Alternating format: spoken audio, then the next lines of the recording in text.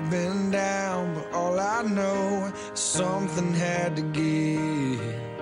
Something had to give. 'Cause living my life so wild and free finally caught up. Oh, it left me broken, left me hopeless. But that's where I met Jesus. And in one moment everything changed. Who I was got washed away. When mercy found me, my Savior's arms were open wide, and I fell up for the very first time. When mercy found me, when mercy found me.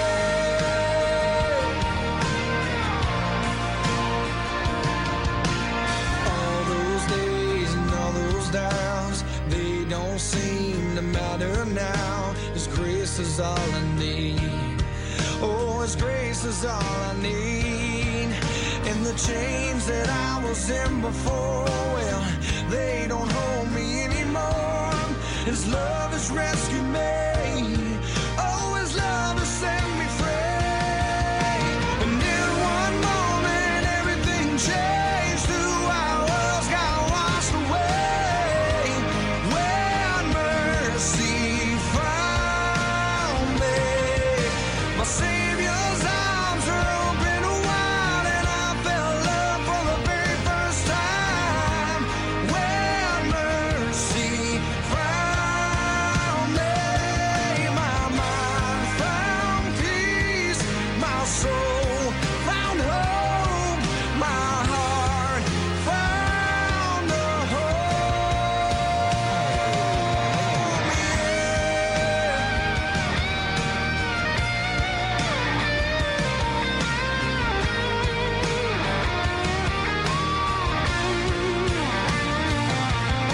And in one moment everything changed. Who I was got washed away. When mercy found me, my Savior's arms were open wide, and I fell up for the very first time. When mercy found me, when mercy found me, when mercy found me, when mercy found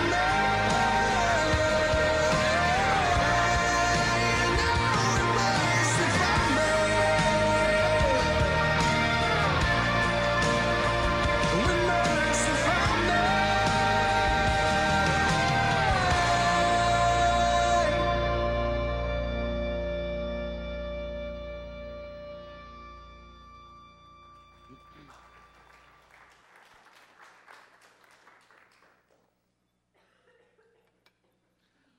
Good morning. Awesome, beautiful day to celebrate the resurrection of our Savior. As we see life bursting forth all around about us. Oh, it's wonderful. How many of y'all got up real early and saw the sunrise this morning? All the guys who are dozing right now, I think. Okay. All right. It was beautiful out there. Really was. Well, I'd like to share a little something I came across, an article. These three men are discussing a topic that quite often is a kind of a taboo. People don't really like to talk about it too much. But these buddies were discussing death. And one, he asked the group, what would you like people to say about you at your funeral? And whether you've talked about it or not, you know, you've probably thought about it. And one guy, he said, well, what he would like to be said about him is that he was a great humanitarian who cared about his community. Another guy said about him that he was a great husband and a father who is an example, to many, And the third guy said, "I'd like people to say, 'Look, he's moving.'" And see, that's what we're celebrating today, is that Christ started moving in the tomb. Although you had trained Roman guards there to prevent anybody from stealing the body, but nobody could stop Jesus from moving and rising from the dead. That's just the way it is. And his resurrection, it changes everything. The resurrection of Jesus Christ has changed the course of history, and it changes our lives for the better. I would like to read you a few passages this morning about the witnesses who saw Jesus. Testimony of those who saw him after he had been crucified, after he had died, after he had risen from the dead. And it starts off here in Mark chapter 16, verse 1. It says, "Saturday evening, when the Sabbath ended, Mary Magdalene and Salome and Mary, the mother of Jesus, went out to purchase burial spices so they could anoint Jesus' body. Very early on Sunday morning, just at sunrise, they went to the tomb. And on the way, they were asking each other, 'Who will roll away the stone for us from the entrance of the tomb?' But as they arrived, they looked up and they saw that the stone, which was very large, had already been rolled away. When they entered the tomb, they saw a young man clothed in a white robe sitting on the right side. The women were shocked. But the angel said, 'Don't be alarmed. You're looking for Jesus of Nazareth, who was crucified. He isn't here. He is risen from the dead!' Exclamation mark. He is risen from the dead. Look, this is where they laid his body. Now go and tell his disciples." Now, go and tell. I don't know if you had it or not here in New England, but when I was a child in school years ago, when you'd be gone for the weekend, you come back on Monday, they had a little thing they called show and tell. You ever do that? You went to the beach, you brought a seashell, you came back, you showed it, you told about your little outing and all. And that's kind of what he's saying here. Now go and show what Christ, or what happened to him, but what he's doing in you. Go and tell and show people what is going on, this resurrection power. But he said, now go and tell his disciples, including Peter. Was Peter one of his disciples? He said his disciples, but Peter had a real issue going on because he had promised Jesus. He said, "I will never," everybody else might leave you, but I'll never leave you. I will die for you if need be. And you remember that day? Peter denied that he even knew Jesus. A little servant girl, he denied him 3 different times. Oh, no, I don't know the man. He even swore. Can you imagine the guilt, the shame that was in him? So when God sent an angel to tell these guys that he was going to be in Galilee, he said, "Go tell my disciples, including Peter." Have you ever done something that you're not proud of, that you're ashamed of? You know how it feels. It's just like you feel guilty. If something bad happens in your life, you kind of go, "That's probably because of what I did once upon a time." And that's God tries to cure that in us, forgive us. He said, "You tell Peter, he's not disqualified from serving me. He's not disqualified. Go and tell his disciples, including Peter, that Jesus is going ahead of you to Galilee, and you will see him there, just as he told you before he died." You can trust what Jesus says back in those days, but you can trust what he says to us in this day and time as well. And it says, now, the women had seen the tomb. They saw the stone move. They saw it was empty. There was a guy with a white robe on sitting in there talking to them. And it says in verse 8, the women fled from the tomb. They're trembling, bewildered. They were confused. You know, they were puzzled. I mean, they were dazed. I mean, it's like, well, what is going on here? And they said nothing to anyone because they were too frightened. And then after Jesus rose from the dead early on Sunday morning, the first person who saw him alive was Mary Magdalene. Now, she had been there at the tomb, but she didn't see him at that time. But now she sees him. Mary Magdalene, the woman from whom Jesus had cast out 7 demons. A woman who had tremendous despair and hopelessness, who had been miserably tormented by demonic powers, and Jesus cast them out. What love she had for him. What a grateful heart she had. And she is the very first one who saw Jesus alive after he had risen from the dead. And after she saw him, no longer was she grieving. Oh, there might have still been some weeping, some tears, but they were tears for joy now, not sorrow. And she probably had, like, half price off of all these embalming spices because she didn't need them no more because he was alive. It says in verse 10, she went to the disciples who were grieving, and they were still weeping, and she told them what had happened. But when she told them that Jesus was alive and that she had seen him, they didn't believe her. Just an emotional woman, They didn't believe what she said. Verse 12 says, afterwards he appeared in a different form to 2 of his followers who were walking from Jerusalem into the country, and they rushed back to tell the others. But no one believed them. Here is an event that has changed history. It's transforming men, women, boys, and girls forever. And the disciples who had been told that Jesus would rise from the dead, they did not believe. It says here in verse 14, still later he appeared to 11 disciples. You know who was missing? It wasn't Judas. Anybody else remember? Thomas. What do they call him? Doubting Thomas. Now, I'm a believing Thomas, just so you don't get me mixed up with them, okay?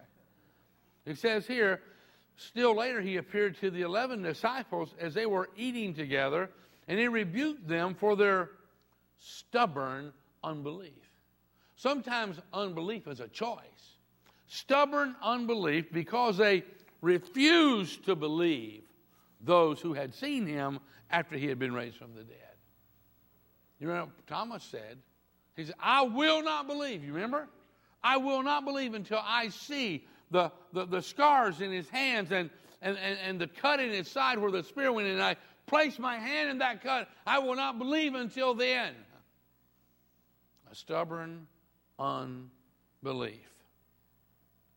Verse 15 it says, and then he told them, Jesus is telling them, he reprimanded them for not believing. He said, guys, don't you remember I told you this? And then he told them, you go into all the world, and you preach the good news to everyone. And anyone who believes and is baptized will be saved. But anyone who refuses to believe will be condemned. There is no heaven for a person who refuses to believe in the resurrection of Jesus Christ from the dead. Now, that's a surprise, maybe it's a shock, but that is a condition. In order for us to have our names written in the book of life, we must believe that Jesus suffered and paid for our sins and afterwards was risen from the dead. That's what he says. And he says here, anyone who believes and is baptized will be saved, but anyone who refuses to believe will be condemned. That's what Jesus said. It is absolutely a must to believe in the resurrection of Jesus Christ from the dead. And do you believe? Do you believe? That is the ingredient that is so important to believe in that resurrection from the dead and to believe everything that he tells us in his word. He goes on to say here in verse 17, he says, these miraculous signs will accompany those who believe. There's miraculous signs will follow, will accompany all believers in the resurrection power of Jesus Christ. You qualify. You said, these miraculous signs will accompany those who believe. They'll cast out demons for those who believe in the resurrection power of Jesus Christ. He says, in my name they'll speak in new languages.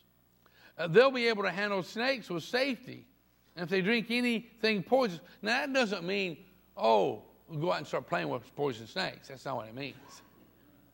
You remember one of the disciples had shipwrecked, and he was building a fire to get everybody warmed up after that, and there was a snake in the firewood, he came out and bit him, and everybody's going, he must have been an evil man. He survived the shipwreck, but now, judgment. And they kept waiting because they knew this was a highly venomous snake. He shook it off in the fire. And the poison had no effect upon him. And that's what it's talking about. He said, these signs shall follow those who believe. They'll cast out demons. They'll speak in new languages. They'll be able to handle snakes with safety. And if they drink anything poisonous, it won't hurt them. They will be able to place their hands on the sick, and they will be healed. That's absolutely amazing. I mean, it sounds almost unbelievable. But the Bible tells us these kinds of things follow those who believe in the resurrection power of Jesus Christ. Because God is looking for a conduit for his power to flow through. That's what he's doing. I mean, men and women who live like Jesus did. And he goes on to say in verse 19, and when the Lord Jesus had finished talking with them, he was taken up into heaven and sat down in the place of honor at God's right hand. And the disciples went everywhere, and they preached, telling people about the good news about Christ. And the Lord worked through them as he wants to work through you. He wants to work through you, you who believe in the resurrection of Jesus Christ from the dead. He worked through them, confirming what they said by many miraculous signs. And I'm telling you, for those who believe in the resurrection power of Jesus, miracles is not over with.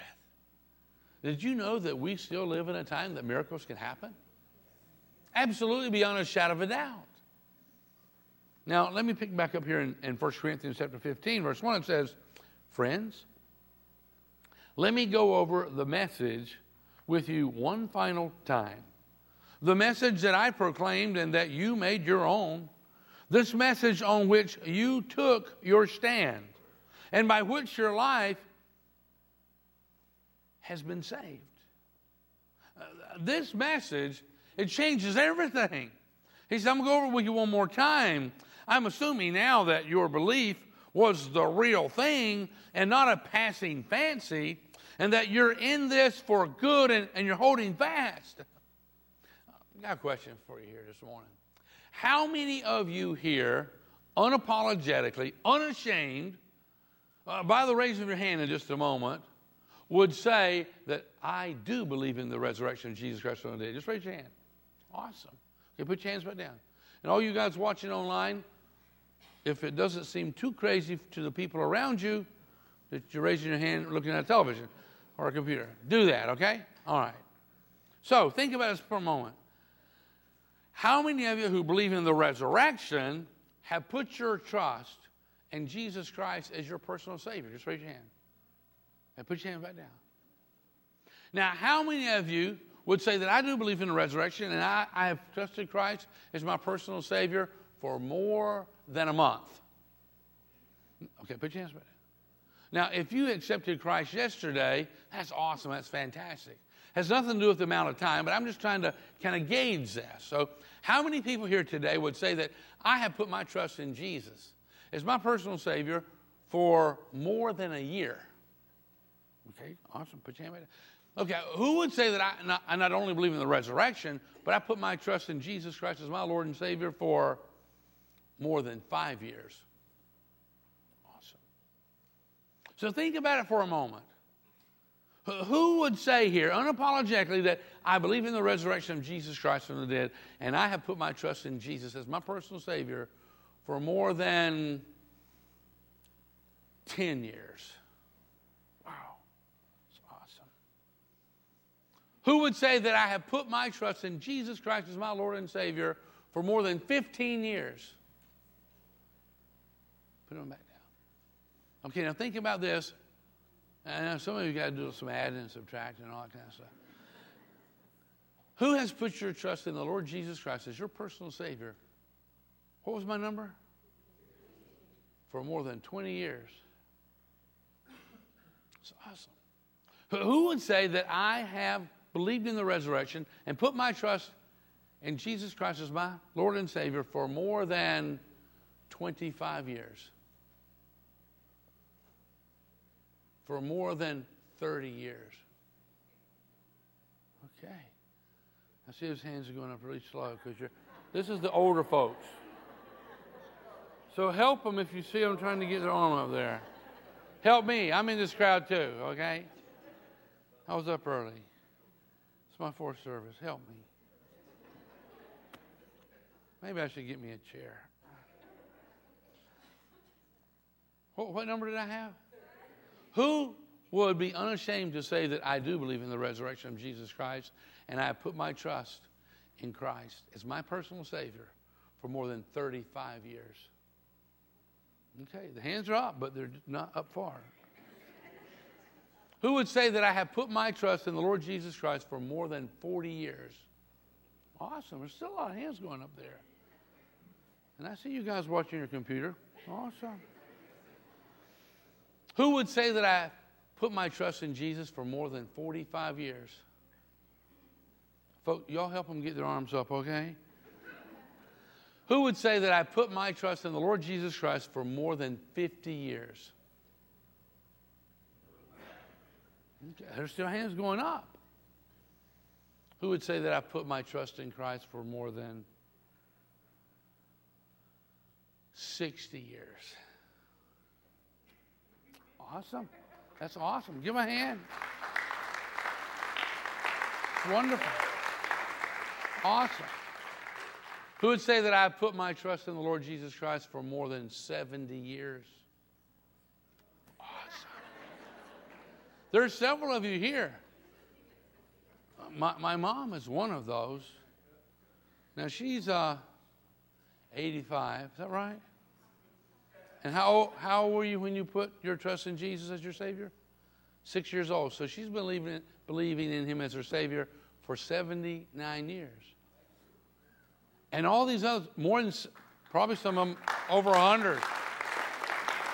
But what I'm trying to say, awesome. But what I'm trying to tell you is that God has not extinguished the resurrection power. And not only did He save these individuals many years ago, but His grace has been sufficient to see them through to this very day. And that resurrection power, it changes things. It changes everything. It genuinely does. Let me pick back up here where we were reading in 1 Corinthians 15. Let me pick up in verse 3. And it says, the first thing I did was place before you what was placed so emphatically before me, that the Messiah, Jesus, He died for our sins exactly as the Scriptures tells us. And God's Word can be absolutely trusted. And when you put your trust in Jesus Christ, you get a mulligan.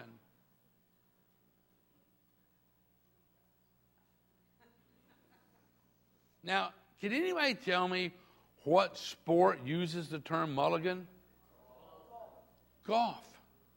And a mulligan is when you're out there and you really make a bad shot and it goes,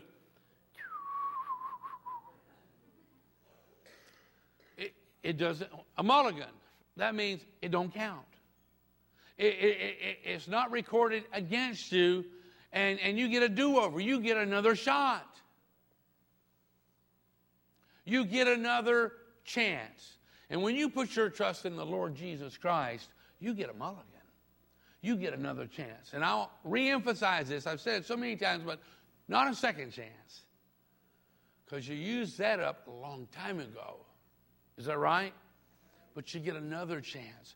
God is merciful and He's gracious and He cares about you. And that's why Jesus went to the cross and He paid for your sins. And that's why He rose from the dead. Picking up here in verse 4, it says, back there it said, in verse 3, it said He died for our sins, exactly as the Scriptures tell us. And verse 4 says that He was buried and that He was raised from death on the third day, again, exactly as the Scriptures say. And then on in verse 5 it says, and that He was seen. He was seen. People saw Him. Cephas, and I'm talking about Peter. He was seen by Cephas, and then He was seen by the 12, His closest followers. After that, He was seen, and when I say seen, not in a tomb, He was seen alive of above 500 brethren. I mean, this is some of His followers. At once, over 500 had seen Him. And this keeps reminding me of a movie we watched this past week. If you get a chance to go to the theater, there's an awesome movie. It's called The Case for Christ. A fellow by the name of Lee Strobel. I had the privilege of meeting him, and he wrote the book, but then the movie is about him. It's an awesome book. But the thing is, those who are professionals in the study and the understanding of the mind would tell you it's much more plausible to believe in the resurrection of Jesus Christ from the dead than to believe that 500 people would say that they saw Him alive after He had died if He had not. It's more believable in the resurrection than it is to believe that 500 people would say the same thing like that. I mean, there is scientific documentation. This is one of the most well-documented things ever in this world, that Jesus Christ rose from the dead. Anyhow, 500 people had seen Him after His resurrection. Verse 7, it goes on to say, after that He was seen of James, then of all the apostles. Now, Thomas was with them here. Thomas was with them. It says, He was seen of all the apostles. You remember Thomas? I'm not going to believe unless I see it myself, unless I put my hand on His side. And Jesus said, come here, Thomas, look and touch me. And Thomas, oh my Lord, oh my God. Jesus met him right where he was at. In verse 8 it says, and last of all, Jesus was seen alive of me also.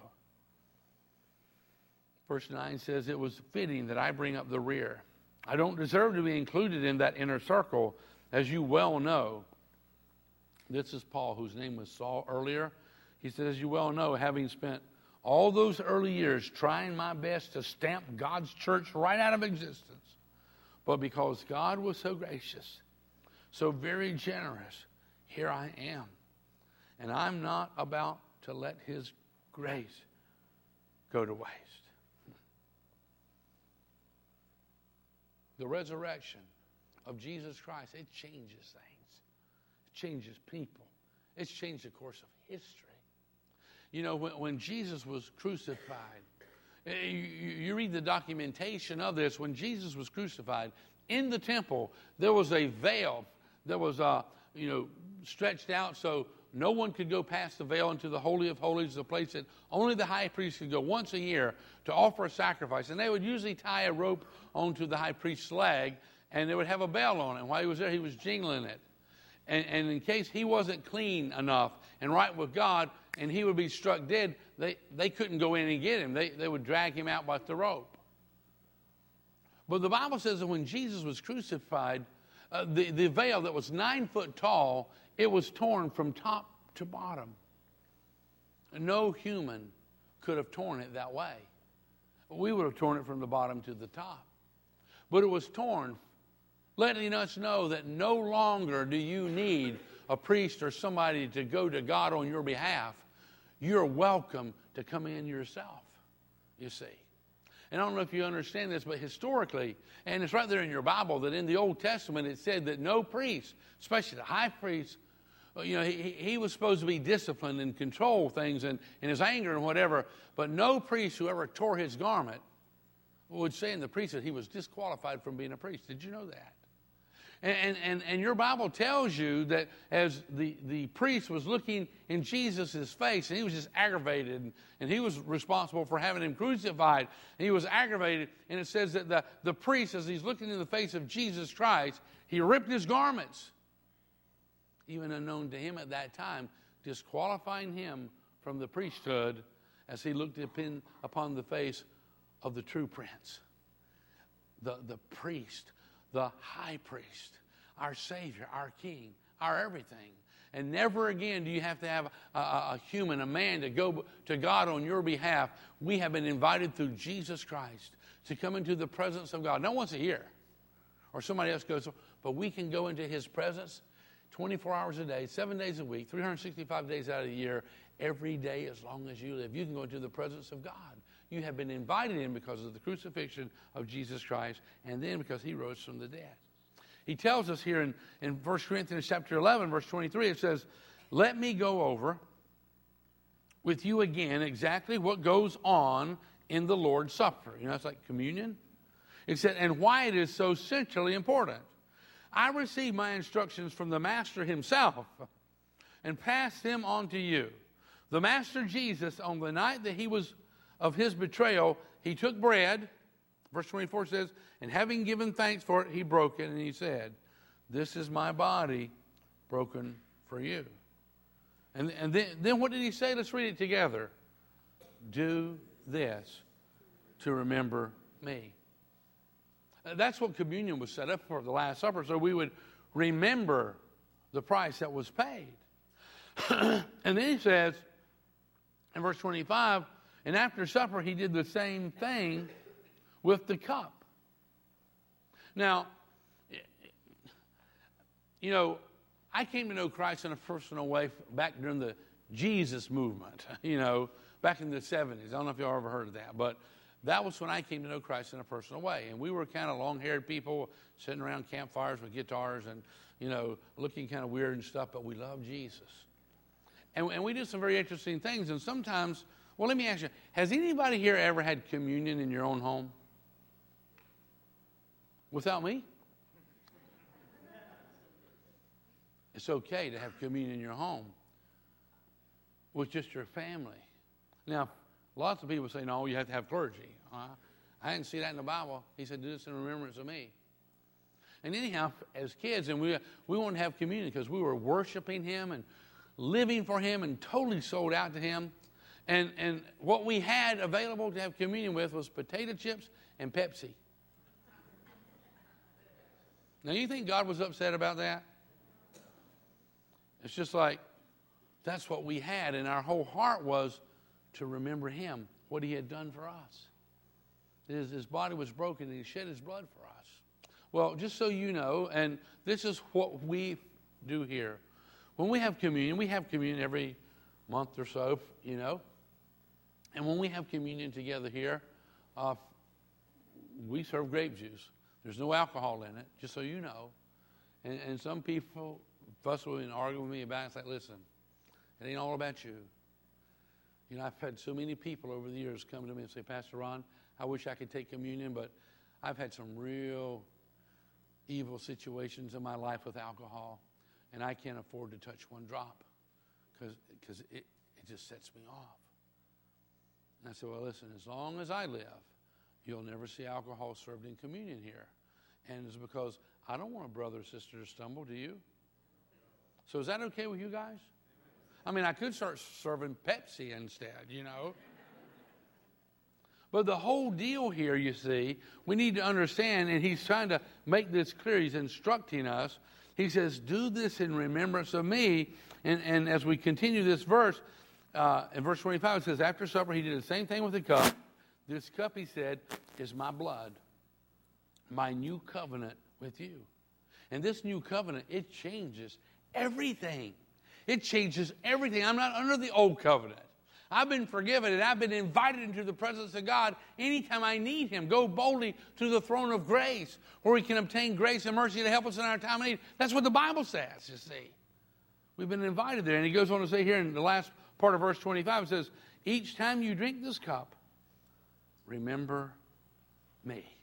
Remember me. And he goes on to verse 26, says, what you must solemnly realize is that every time you eat this bread and every time you drink this cup, you reenact in your words and actions the death of the Master.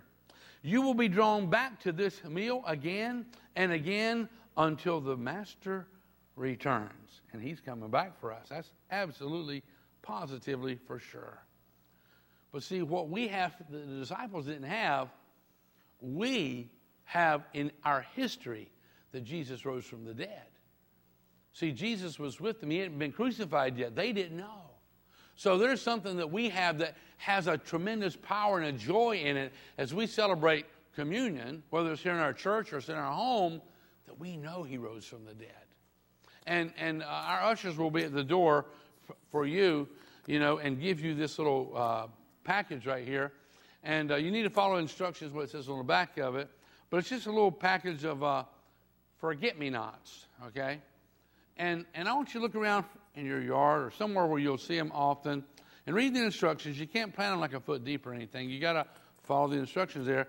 And you plant these, and it just says forget-me-nots. And as you plant them and you see them, just like remember the resurrection of all the plants and the flowers, everything that's come back to life right now, it reminds us of the resurrection of our Savior.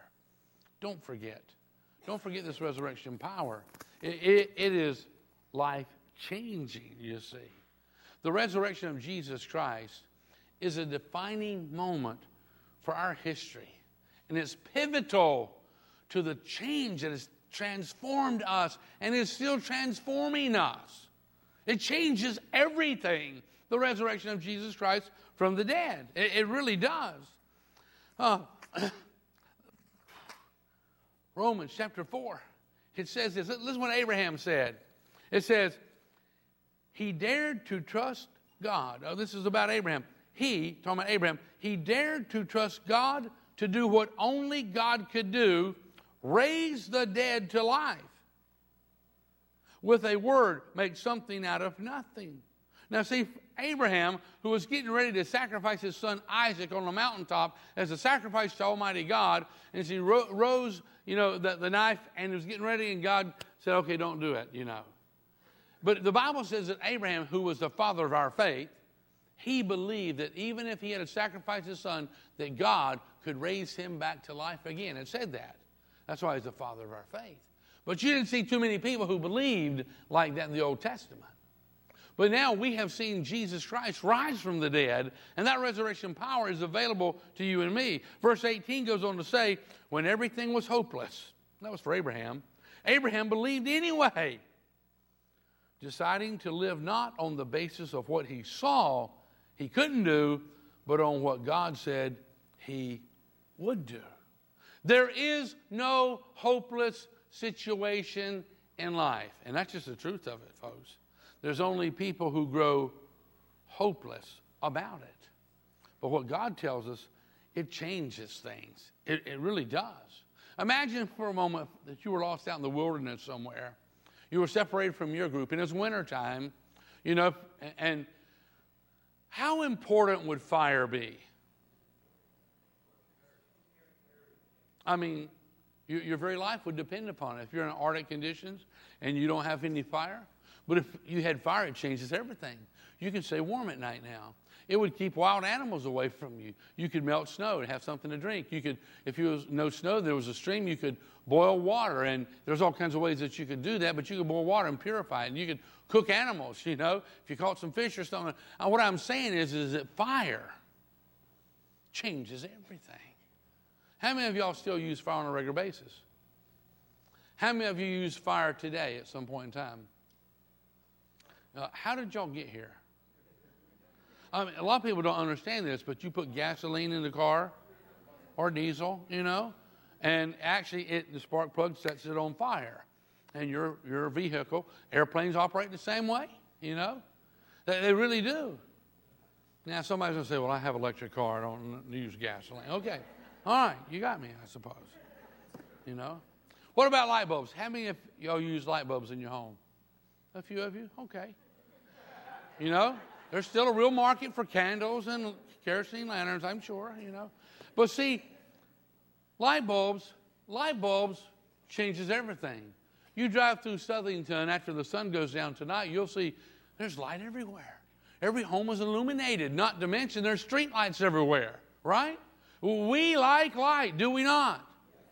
And it helps to remove the fear of darkness. Well, listen to what it says in John chapter 8, verse 12. It says, Jesus spoke to the people once more, and he said, I am the light of the world. And if you follow me, you won't have to walk in darkness, because you will have the light that leads to life. Jesus is the light of the world. I'm going to tell you something. Darkness did its best to extinguish the light when Jesus Christ gave his life on the cross. Darkness tried to extinguish the light, but I'm going to tell you, as it was prophesied, and Jesus told them in 3 days, boom, they could not extinguish the light. Now, let me see here just a second. Can I get y'all to turn all these lights off for just a moment?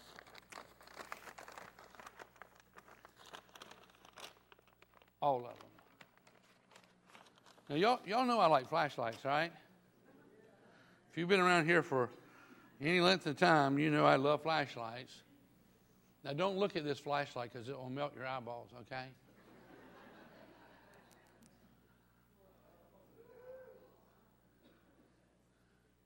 Now, don't forget, don't look at the thing, okay? All right? Oh, I'm sorry. But what I'm telling you, I like light. Even at night, we can have light. And Jesus is the light of the world. You know that. And not only that, here, you can turn those other lights back on. And not only that, but Jesus went on to say that you are the light of the world now. He's made a deposit within you. And light, it changes everything. It removes the fear that comes along with the darkness and stumping your toe and all the other things that go along with that. And Jesus has brought us out of darkness, out of the kingdom of darkness into the kingdom of light, you see. It says here in Romans chapter 8, verse 11, and this is an amazing passage. It says here in verse 11, it says, the Spirit of God. You know the Holy Spirit, the Father, Son, Holy Spirit? It says, the Spirit of God who raised Jesus from the dead. Now, I don't know if you knew that or not, but it was the Holy Spirit who raised Jesus, who turned on the power and raised Jesus from the dead. Did you know that? It says, verse 11 says, the Spirit of God who raised Jesus from the dead. Is that a powerful Holy Spirit or what? When all the powers of darkness and demons and devils were trying to quench the light there and cling to him, it says, the Spirit of God who raised Jesus from the dead lives in you.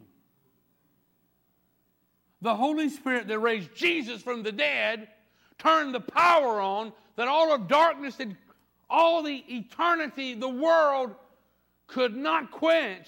The Holy Spirit raised Jesus from the dead. He empowered him to come back alive, and he lives in you. That's pretty amazing when you think about that.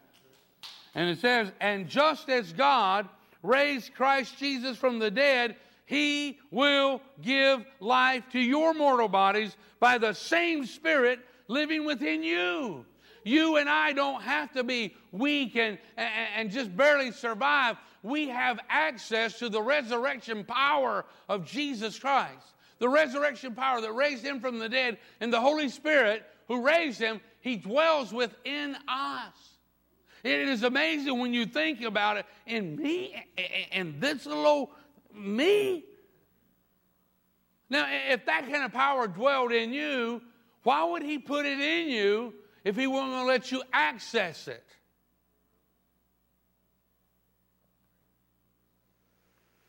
Listen to what the apostle says here.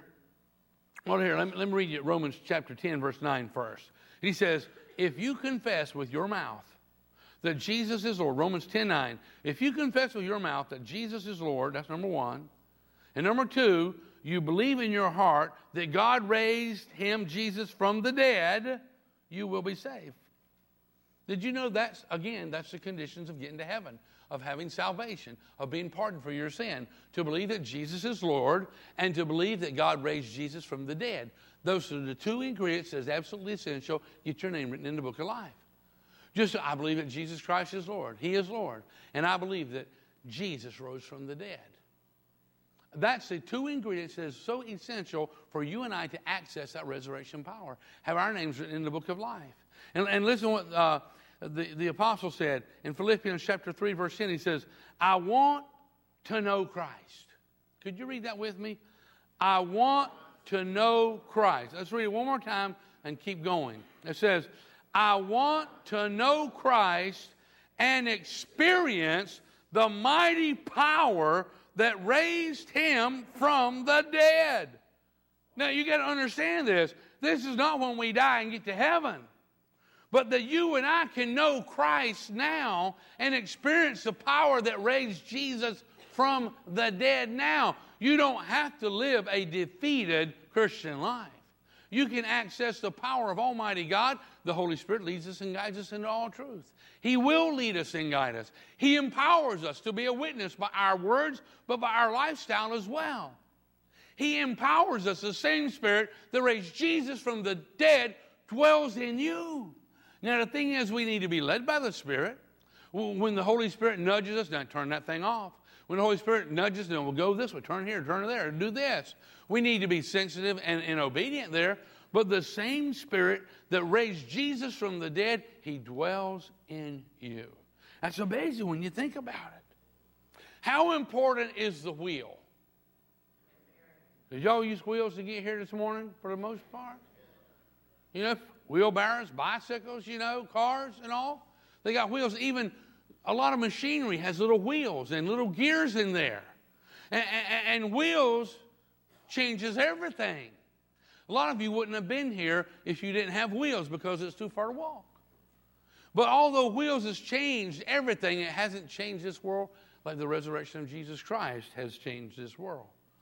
What about glasses? Oh, wow, there's a lot of people here. What about glasses and contacts? Changes everything for a person who can't see. Does it not? But it don't change it near as much as the resurrection of Jesus Christ does. But vision is important. The Bible tells us that without vision, the people perish. Well, what about education? Is education important? Has the potential to change everything. Even the Bible, in Hosea 4:6, it says, my people are destroyed for the lack of knowledge, you see. But it doesn't change things as much as the resurrection of Jesus Christ from the dead. I'm going to give you one more verse. I really saved I'm just going to give you one more thought. Really saved the best for last. Forgiveness. It changes everything. When you're carrying a load of sin and shame and guilt and condemnation, it wears you out. You're tired at the end of every day. But when you know you've been forgiven, you are light-hearted. You live better. You enjoy more.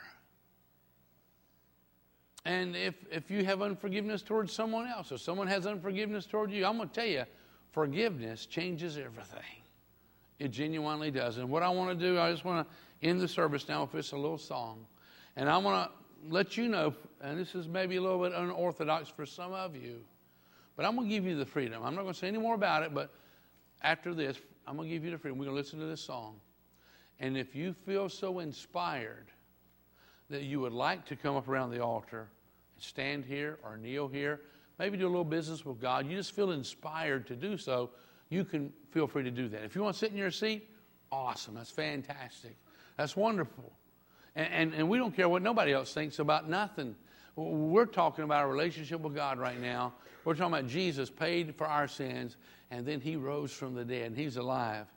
And if He touches your heart in any way, and you want to just kind of get some things clarified here, based on listening to the words of this song, you're welcome to come up here for just a few moments, and I'm going to close this with prayer. Okay? All right.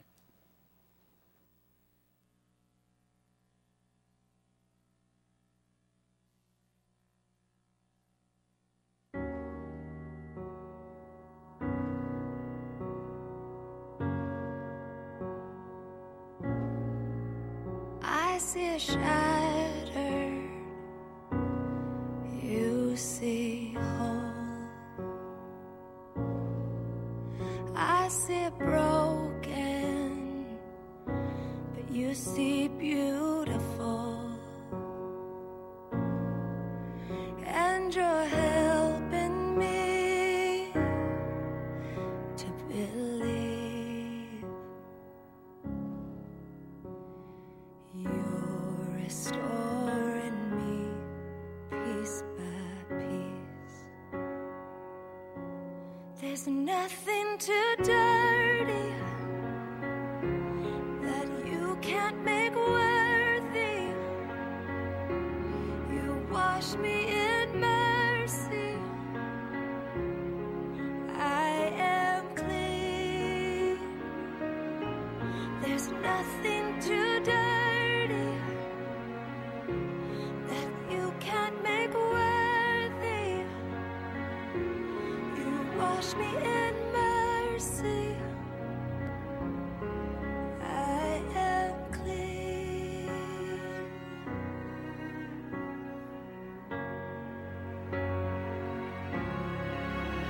What was dead now lives again. My heart's beating, beating inside my chest. Oh, I'm coming alive with joy and destiny.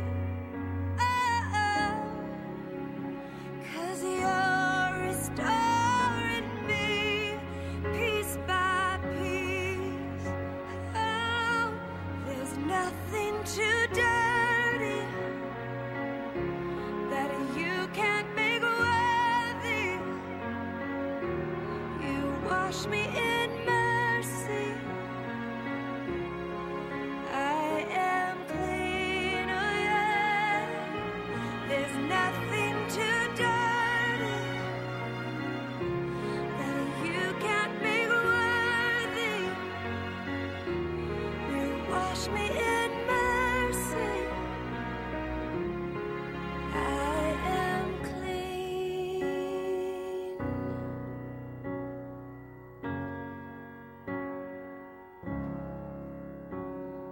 Washed in the blood of your sacrifice.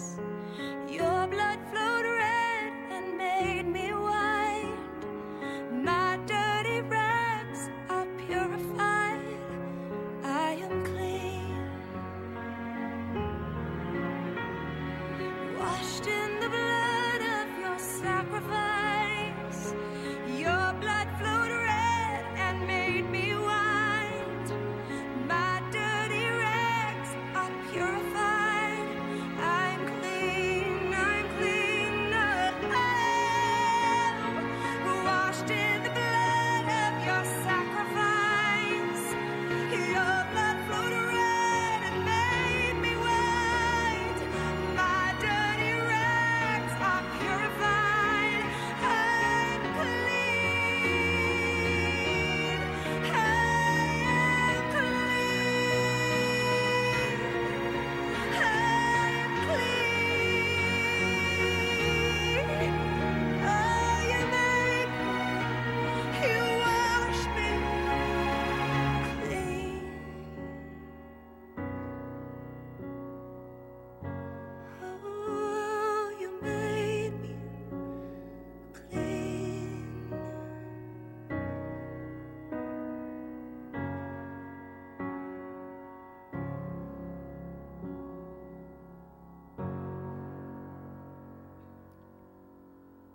Father, we come before you this day and we acknowledge your resurrection power has been released to us through your Son, Jesus Christ. And you said that you would forgive us and you would cleanse us from every wrong. You said that if we're in a relationship with you, we become new creatures. The old things have passed away. All things have become new. And Lord, you've told us that we can confess our sins to you, that we have gotten dirty from time to time. And Lord, I believe right now that you have cleansed every man, every woman, every boy, and every girl who's heard your word here today, who is in this building, who's watching online, who's down in the overflow. I thank you, Almighty God, for your cleansing power. And as we just continue to have our heads bowed for just a moment, I would just ask us all just to reaffirm our faith in Christ, the risen Savior. If we could just restate what we have believed and what we have stated in the past. And those who may be here today who've never welcomed Christ into your life, you believe in Him, but you've never really confessed Him and declared that with your mouth. And I'd ask you to join us as we pray together and make this declaration on this awesome, fantastic Resurrection Sunday. So if you would pray with me now, out loud together. Dear Heavenly Father, I do believe in the resurrection of Jesus Christ from the dead. I believe that He paid for my sins. And I believe that Jesus rose from the dead. And He's knocking on the door of my heart. And I open wide that door. And I invite Jesus into my life as my Savior, as my Lord, and as my King. I am sorry for my sinful ways. And I choose this day to follow Jesus and to access that resurrection power. And may it flow to me and flow out through me. In the name of Jesus Christ. Amen. And let me read the connections, our connections card real quick, and then we're going to dismiss you. And it just simply says, and if you agree to this, you just check the thing off. It says, I will be looking to God and His resurrection power. It says, I will be looking to God and His resurrection power to change me and the things in my life this week. This week. I'm going to be looking to God. I'm going to be looking at resurrection power to change me this week. And guess what? If you seek, what's it say? If you seek, you shall find. And I want to challenge those of you who prayed with me now, maybe for the very first time. And if you go to the connections desk, we got a little gift bag. It's got a Bible and some other little goodies that would inspire your faith. Take advantage of that. And if you're here as our guest today, go back there. We have a gift for all of our guests. And a beautiful little gift. It's just one of our ways of saying, thank you for coming, and we hope you come back. We're going to continue next week talking about, this changes everything and how to access that and apply that into our everyday life. And if you need some prayer about other issues in your life, the altar is open. And we have folks who would love to pray with you. And I'm telling you, the Holy Spirit power that resides in you, prayers still get answered in this day and time. I'm telling you, the day of miracles is not over with yet. That's the truth of it. Hey, God bless you. Don't forget to get your little package of seeds on the way out. You are dismissed.